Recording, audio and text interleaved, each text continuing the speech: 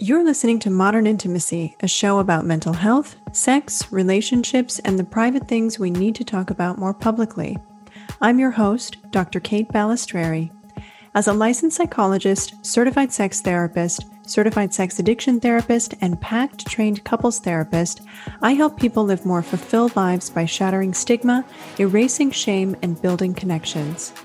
It's no secret that we live in a society that compartmentalizes mental health and sex from our everyday lives. On this show, we're going to change that, and we'll do it by getting curious together.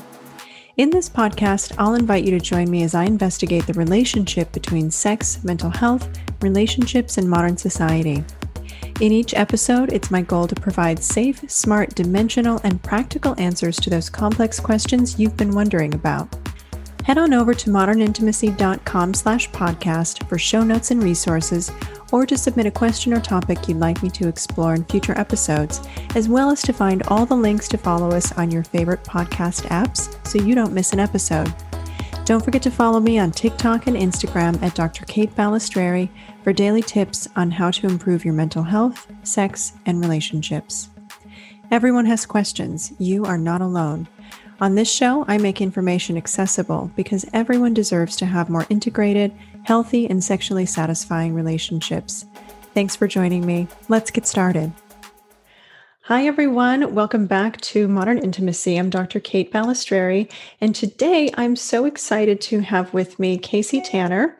Casey is an AASECT certified sex therapist who combines evidence-based research, queer-affirming care, and pleasure activism to cultivate powerful relationships. Specializing in gender and sexual diversity, Casey partners with individuals, relationships, and institutions to expand limited mindsets, foster courageous behavior, and empower meaningful change around gender and sexuality. Casey, thanks so much for joining me today as we talk about why pronouns matter. Yeah, no, this is one of my favorite topics. And also just thank you for reflecting my bio back to me. I've never had it reflected back to me before. That was a good moment for me to take in what it is that I do.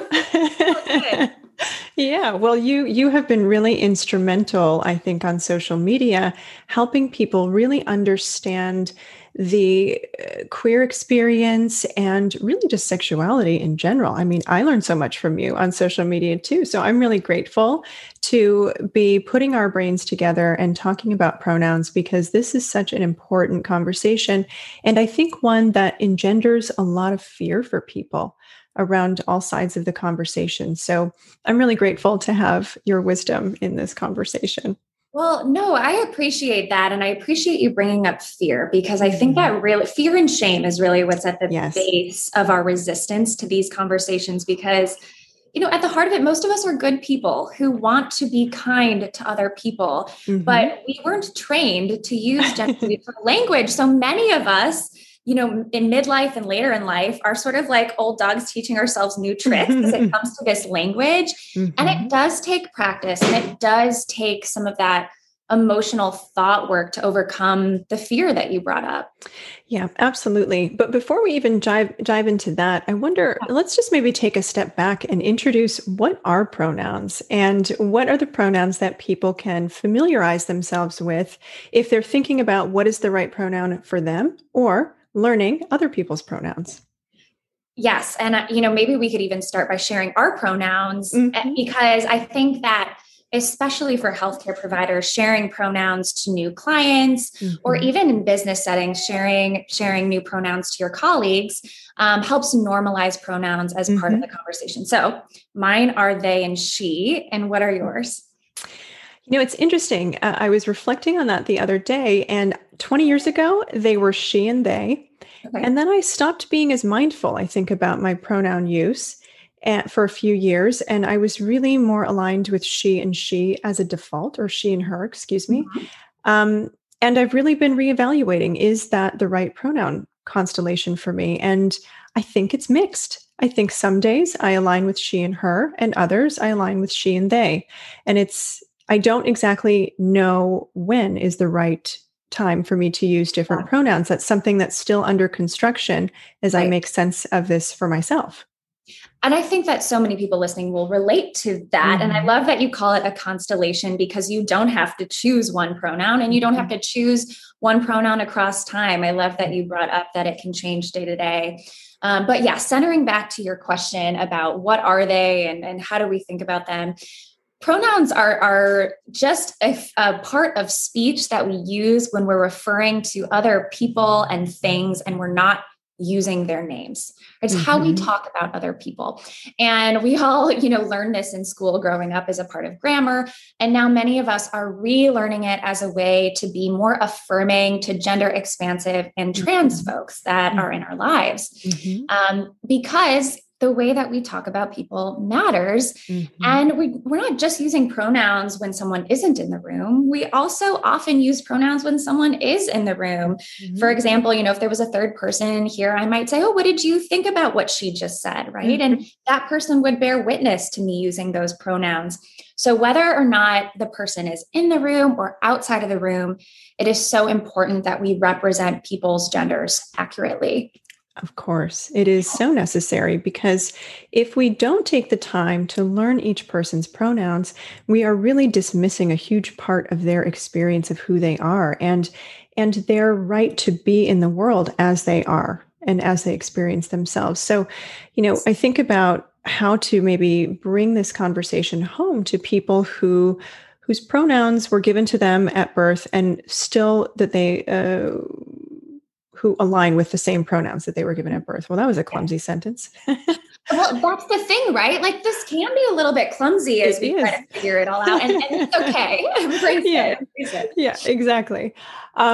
So when I think about, people who really don't have to give much thought to that and the privilege that comes to that, it can be really confusing to really make sense of why it's so necessary to really give considered thought to other people's pronouns, because for them, it feels so easy. Right. And so seamless and straightforward.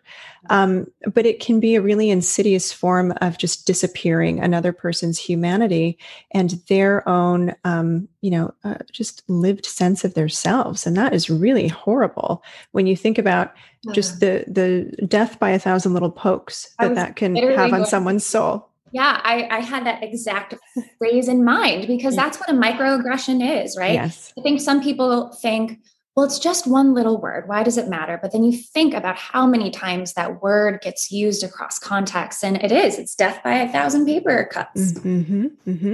Yeah. Well, let's talk about some of the pronouns that exist. I think most people are aware of the traditional pronouns, right? She, he, his, hers, they, it. But what are some of the other pronouns that exist? Yeah. So the big one that we're talking about more and more right now is they, them, theirs.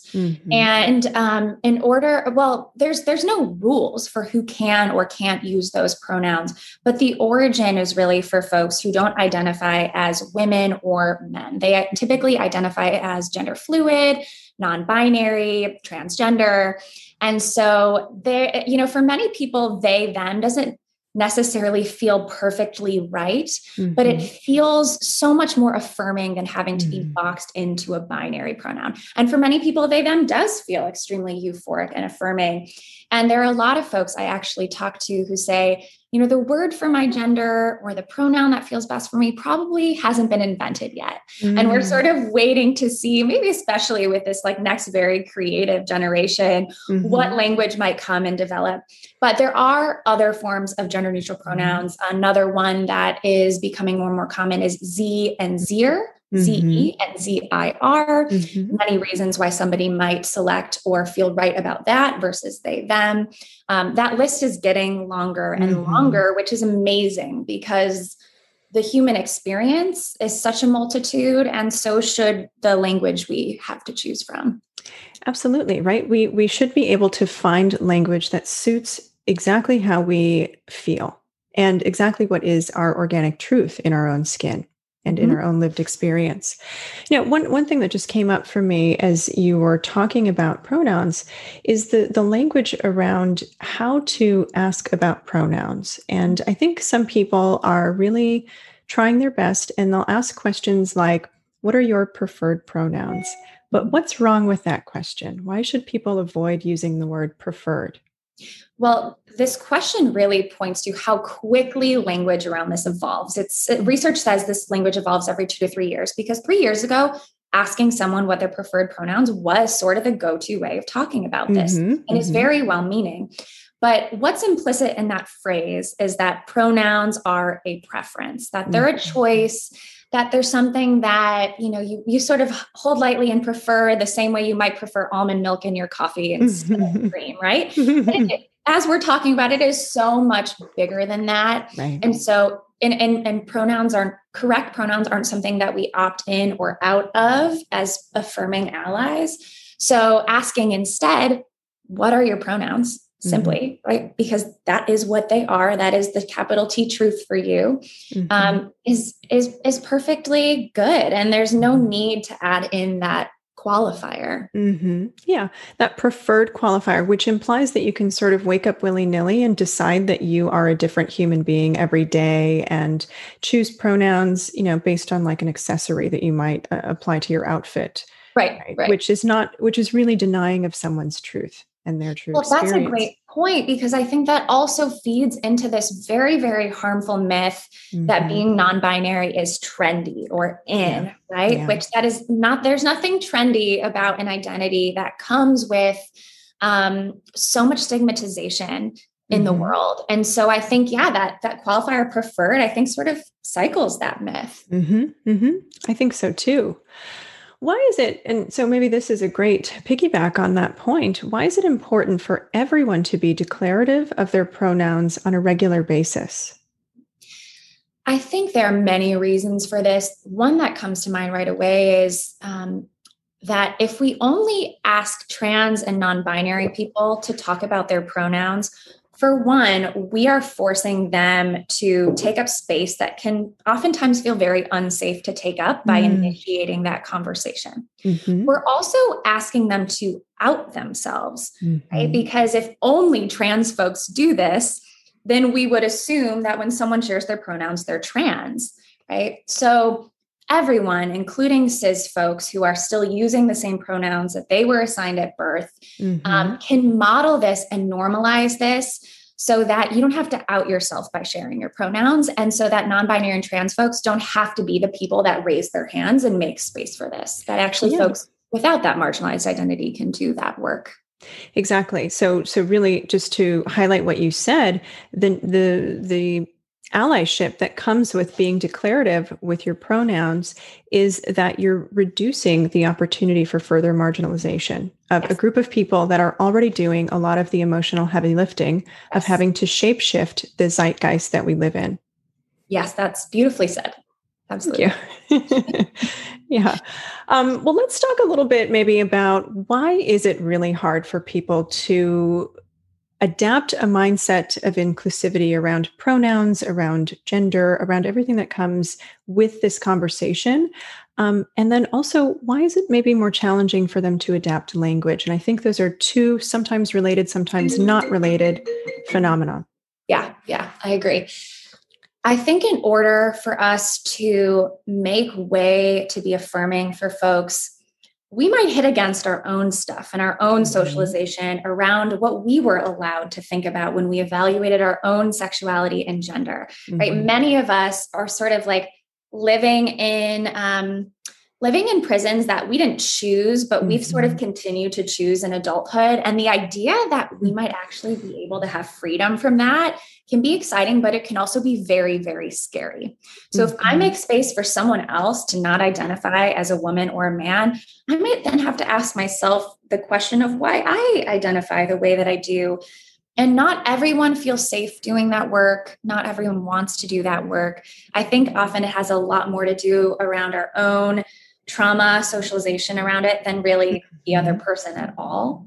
And then the language piece, I mean, the most concrete sort of feedback and barrier is the grammar, right? Like everyone is like, but how do we incorporate this? It's not grammatically correct. And it's actually not true that it's not grammatically correct. And in fact, we use gender neutral language and grammatically correct all of the time. Classic example is, my Uber driver is showing up and I say, oh, they're here, right? Because I don't know what gender they are. And that is very natural. But as soon as we know who we're talking about, there's something that goes off in our minds, right? Grammar is a social construct. There's all sorts of white supremacy behind it to begin with. Mm-hmm. I think we can all do ourselves a favor by sort of like loosening up what we define as good, correct, right grammar. Yeah, I really appreciate you saying that. And I think it speaks to a couple of other things that maybe are important for us to acknowledge just in terms of human development and brain function, right? If we sort of, I hate that I'm even going to say this, but I'm going to say this, right? Let's just maybe take the political conversation and white supremacy and just hold space for it right here, because it definitely applies and is necessary to talk about. But if we're just talking about brain function for a minute, it can be very difficult to reorganize the way that you think and the way that you speak, because it's such an automatic human behavior that we learn so early on when our brain is developing. So I think that part of why people struggle is with the grammar part of it, in addition to all of the other constructs that overlay and shape how we are taught what we're taught, is this idea that I don't know if I'm going to be able to say the things that I need to say as quickly as I have been able to say them. And that is an incredibly privileged thing to think about, right? But also it's important to examine, how do we learn new things when something that we've been taught is so ingrained in the whole paradigm that we've been exposed to in the world and how we speak and how we communicate. So I think it does bring up a lot of fear for people about, if this thing that I was taught is something I have to change, am I going to be able to do it? Will I be able to do it without messing it up and hurting others? Will I be able to do it and not look silly, right? We're so shame avoidant and afraid, I think, in today's world, of saying the wrong thing and being accused of being somebody that we don't experience ourselves to be. Yes. Yeah, no, absolutely. I think you're so right to bring up brain development, because this isn't just about how we feel or about the decision to try. It is about that ingrained pattern and way of speaking. And it does require us to really slow down our thought processes in order to do this right. But I think the other side of this is, we have to give ourselves permission to mess this up as we're practicing it. Yes. We have to give ourselves space for that. If people are afraid that they are going to be canceled because they say the wrong pronouns, no one is going to attempt to do this. And, we could have a whole different episode about cancel culture. That's a whole different conversation. Right. But one thing that can sort of help with that fear is learning what to do when you mess up, so that that there's room for you, even if you do say the wrong thing. So let's talk about that. What can someone do if they are trying to use the right pronouns? This is new for them. They haven't practiced it much and they miss the mark or they stumble. What can they do? So if you realize it in the moment as you're talking, correct yourself the same way you would if you accidentally said someone's name wrong. Like, oh, I'm so sorry. I said she, I meant they. And then move on. Don't wait for the person who you misgendered to say, oh my gosh, don't worry, it's okay, right? Because that's putting that emotional labor back on them. Quick apology, correct yourself, move on. Now, what can also happen is you might be in a high pressure situation, like a meeting where you misgender someone, and it's not until lunchtime that you're like, oh my God, I did that, right? Right. Now, everyone is different. The community of folks using gender neutral pronouns is not a monolith, but I think a good rule of thumb is, if it's somebody that you have a relationship with, it's okay to do a quick reach out, whether that's via email or in passing one-on-one, not in a group situation, and say, hey, I noticed I did that. I'm sorry. I'm going to keep practicing and do better, and then move on. Letting them know that, like, I am committed to being a safe person for you. If you have no relationship with them whatsoever, then what I would do is practice and then just do better next time. And that's the best way you can show them that you're committed to being that safe space. I really like what you said, right? Really practicing and taking that accountability on yourself. That's so important. And, I hope people listening to this are listening and watching with an open mind and really trying to understand, how can I be the person that I know myself to be, right? I am a good person. I do want people to feel safe around me. I want to feel safe around other people. And when we recognize that that's a mutual goal, I think it's a lot easier to maybe put ego aside and think more creatively on how we can learn to create safety relationally back and forth, because it is a two-way street, right? Yeah, I like what you said about putting ego aside. That is so much what it's about. Mm-hmm. And the way that we were raised and rewarded or punished for making mistakes has a lot to do with how we're going to show up in this conversation. Yeah. So bringing the self-compassion of like, okay, people have not always been kind and maybe have at times been cruel to me when I haven't been perfect, and noticing our own tendency to that, then turn that in on ourselves. So just bringing like an immense amount of trauma-informed compassion to ourselves in this process too. Yeah. Yeah. And to each other, right? And When somebody, how would you encourage somebody who has been misgendered to maybe provide feedback if they choose to? I probably wouldn't give advice to somebody who's been misgendered because I think that each person knows what works for them in that context.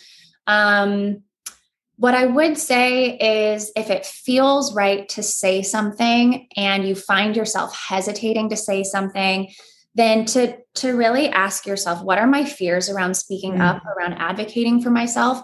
Sometimes those fears are really rational in terms of like being in a space where it actually wouldn't be safe to speak up. And sometimes they're rational because it's scary, but the space itself would be safe. And so trying to differentiate between times it's uncomfortable to advocate for yourself versus times where it's actually unsafe to advocate for yourself so that you can make that decision.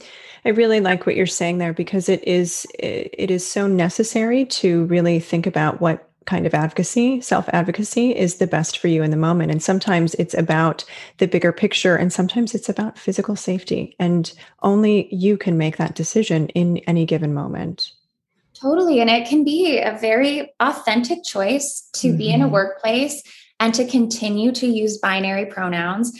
And then at home with folks that you know support you, to use gender neutral pronouns and to use different pronouns in different contexts, depending on the level of safety. That can absolutely be an authentic choice.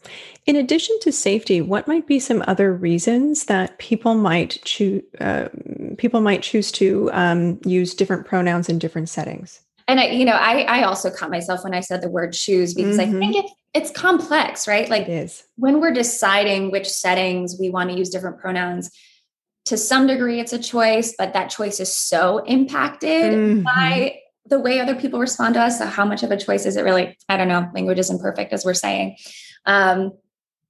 So what you're asking, what are some reasons why people might use different pronouns in different contexts besides safety? Sure. Well, I use they, them pronouns at my job because I trust that my staff know how to integrate that into their lives and their language in a way that's going to be mostly flawless. And I'm not going to have to worry about it. I don't feel unsafe in my family and I don't feel unsafe in external contexts because I have a lot of identities that keep me safe, but I don't want to deal with it. I just don't have the energy to deal with the back and forth of correcting people. And that's the way that I think about it. So it's not about safety. It's about preservation of energy. I think that could be a reason why. Yeah. Yeah. That's a really good point, right? It can be really difficult to be somebody who is constantly leading the charge on changing the paradigm of others. And totally. It's and I think there can be so much pressure for folks who are non-binary and trans to constantly be advocating for themselves. I'd love to be able to take some of that pressure off because it's not their job. Yeah, exactly. Exactly.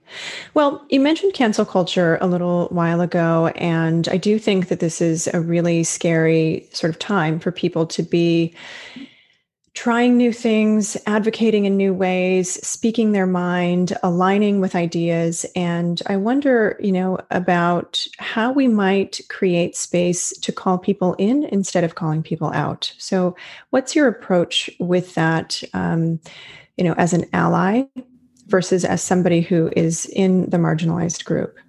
Yeah. I think that there's a difference between talking about someone's entire being and character and right to community and talking about a behavior that's problematic. So when I give feedback, I try to be as specific as possible about the harm and the impact of that harm instead of globalizing it as like, wow, you're a shitty person. I can't believe that. I mean, having my own platform has been the best way that I've learned about it, because I notice the types of feedback I get that really do help me learn, grow, and be better. Right. And the types of feedback I get that really make me shut down. The ones that make me shut down are when people pretend to know something about me that they don't. The ones that are really helpful are when people of a certain identity say like, hey, I appreciate the work you're doing on this page. This one post, though, this one thing you said, I noticed that, there's some white supremacy implicit in that. And I am so here for that conversation. So yeah, I think specificity and feedback is always helpful. I agree. Just the other day, my partner and I were out at a restaurant and the waitstaff came up and said, "How are you guys doing?" And then that's fine, right? I didn't have any problem with it in the moment, but many people might. But later, that waitstaff also addressed me as ma'am. And I thought, well, isn't that curious? So what is that about, right? It's so automatic, the language that we choose sometimes and the ways in which we group people together versus how we speak to them when they're isolated. So I actually brought it up with the waitstaff and I said, hey, can I offer you some feedback? And I always ask for permission first when I'm offering feedback, because without it, it can sometimes feel like a defense or an attack. And I think people are less receptive to it. But when they are open to feedback, then they're open, right? And it might be a safer conversation.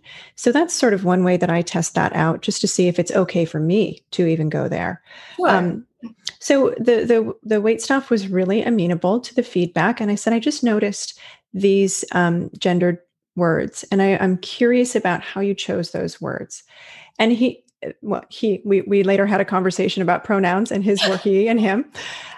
So it really sparked a lovely conversation about how even in West Hollywood, California, which is one of the more progressive neighborhoods in this country, people still aren't necessarily aware and thinking about how to use pronouns and the language that we use because it's so automatic.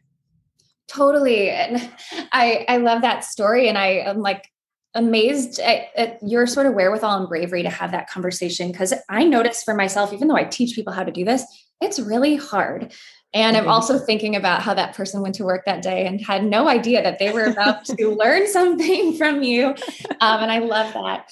I also sort of want to add to this conversation. We're talking specifically about gender and pronouns, but so often when we talk about cancel culture and feedback, it's about race. And I want to be really careful about tone policing, because I think we can talk about the way we prefer to give feedback that we find to be effective. But when it comes to other people of other marginalized identities, specifically BIPOC folks, I think it is important to, as white folks, hear the feedback behind any tone that may make us defensive. Absolutely. Right. Yeah. I think there's some nuance to that. Yeah, I'm so glad you brought that up because, I mean, it is so easy to just sit in our own little position in the world, whatever that position may be, and assume that we know right for everyone else. And certainly white folks have a longer and more detrimental history of that than anyone else on this planet. So I really appreciate you continuing to bring that awareness to the surface, because that is the work that we all can do. Yes, it is. Totally. Yeah. Well, you have a really interesting program coming up, a workshop or a course. Can you talk a little bit about that? Yeah, it is. It is just an hour, and it is sort of an expansion of what we've talked about here today. How can we think about and start integrating gender neutral language and gender expansive language into our everyday lives with some just really concrete, practical tips? And I also got a bunch of questions submitted from my followers, so I could really gauge what is it that people are wondering about this? And it's going to be taking place at 6 p.m. Central Time on July 7th, but it will be recorded. So if you register and you can't be there, you will still get the hour recording. I encourage anyone who is curious and wants to practice to think about doing something like this. That's great. Where can people register for your workshop? Yeah. So if you go to my page on Instagram at Queer Sex Therapy, there's a link in my bio, or if you go to my website, theexpansivegroup.com, on the education page, you can register there. Amazing. Well, thank you so much, Casey. I really appreciate you taking the time to have this conversation today. You're welcome. Thank you for having me. Thank you for listening to this episode of Modern Intimacy. Follow our show on your favorite podcast app by going to modernintimacy.com/podcast. And while you're there, don't forget to enter in a question or a topic idea for future episodes. That's modernintimacy.com/podcast. This show is for educational and entertainment purposes only and is not a substitute for therapy or psychiatric care. Listening to this show or submitting questions or topic ideas does not constitute a therapeutic or professional relationship with Dr. Kate Balistreri or any providers that work at Modern Intimacy. If you're having a medical or psychiatric emergency, please call 911 or go to your nearest emergency room. All opinions expressed by guests on this show are those of the guests only and are not necessarily indicative of those opinions held by Dr. Kate Balistreri or staff at Modern Intimacy. Thank you for listening to today's show. For more episode information and helpful tips, visit modernintimacy.com or follow us on Instagram at @themodernintimacy or follow Dr. Kate on Instagram and TikTok at Dr. Kate Balistreri. See you next week.